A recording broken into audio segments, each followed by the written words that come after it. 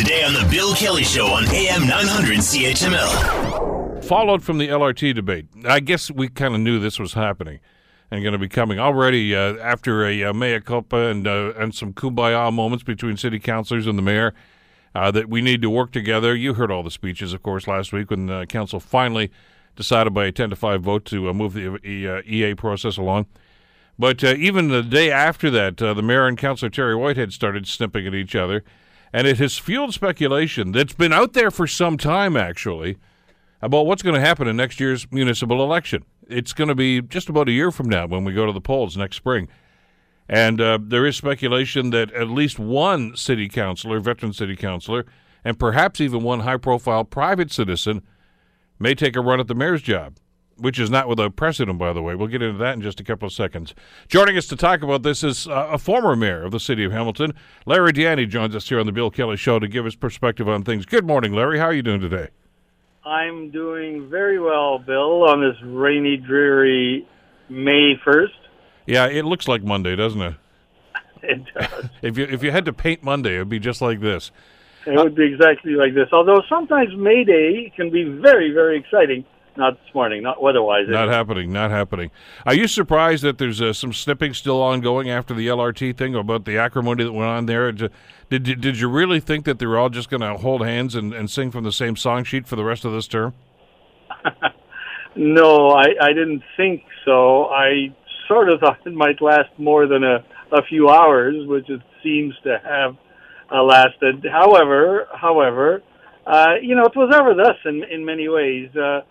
Politics is a bit of a blood sport, as you and I know only too well, and there are always sharks circling the waters, and so they're going to look for moments and opportunities to pounce on either political foes or perceived political foes. So that makes politics interesting. It doesn't make it productive when you're trying to define public policy, but it certainly makes it interesting. Have you heard these rumors that I've been hearing over the last couple of days too about a couple of folks? Well, at least, I mean, there's going to be other cast of characters that are going to run for mayor, always are, but that at least one member of city council actually may take the plunge, and there's something out there too. I'm trying to talk to some of my sources about who this might be. Some high-profile private citizen that decides they want to take a run at this job as well. Yeah.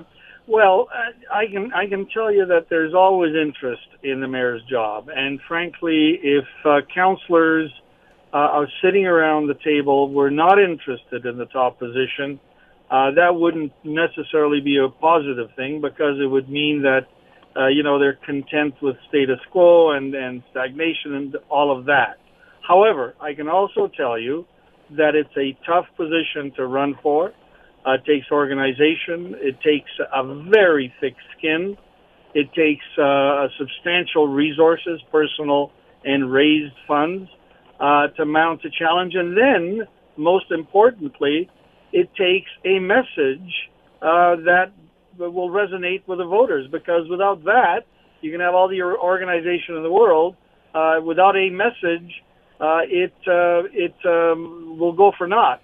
And in fact, if we can take a lesson from down south with the election of Donald Trump, who's as unfit to be a leader as anyone I know, but he got there not on the strength of his organization or the money, but he got there on a message which resonated, which is, I'm going to bring back the good old days. And so if somebody is looking at municipal politics, they need to look at that message. And quite frankly, it's a little early to tell whether one is formulating right now in the populace. Want to hear more? Download the podcast on iTunes or Google Play and listen to The Bill Kelly Show weekdays from 9 to noon on AM 900 CHML.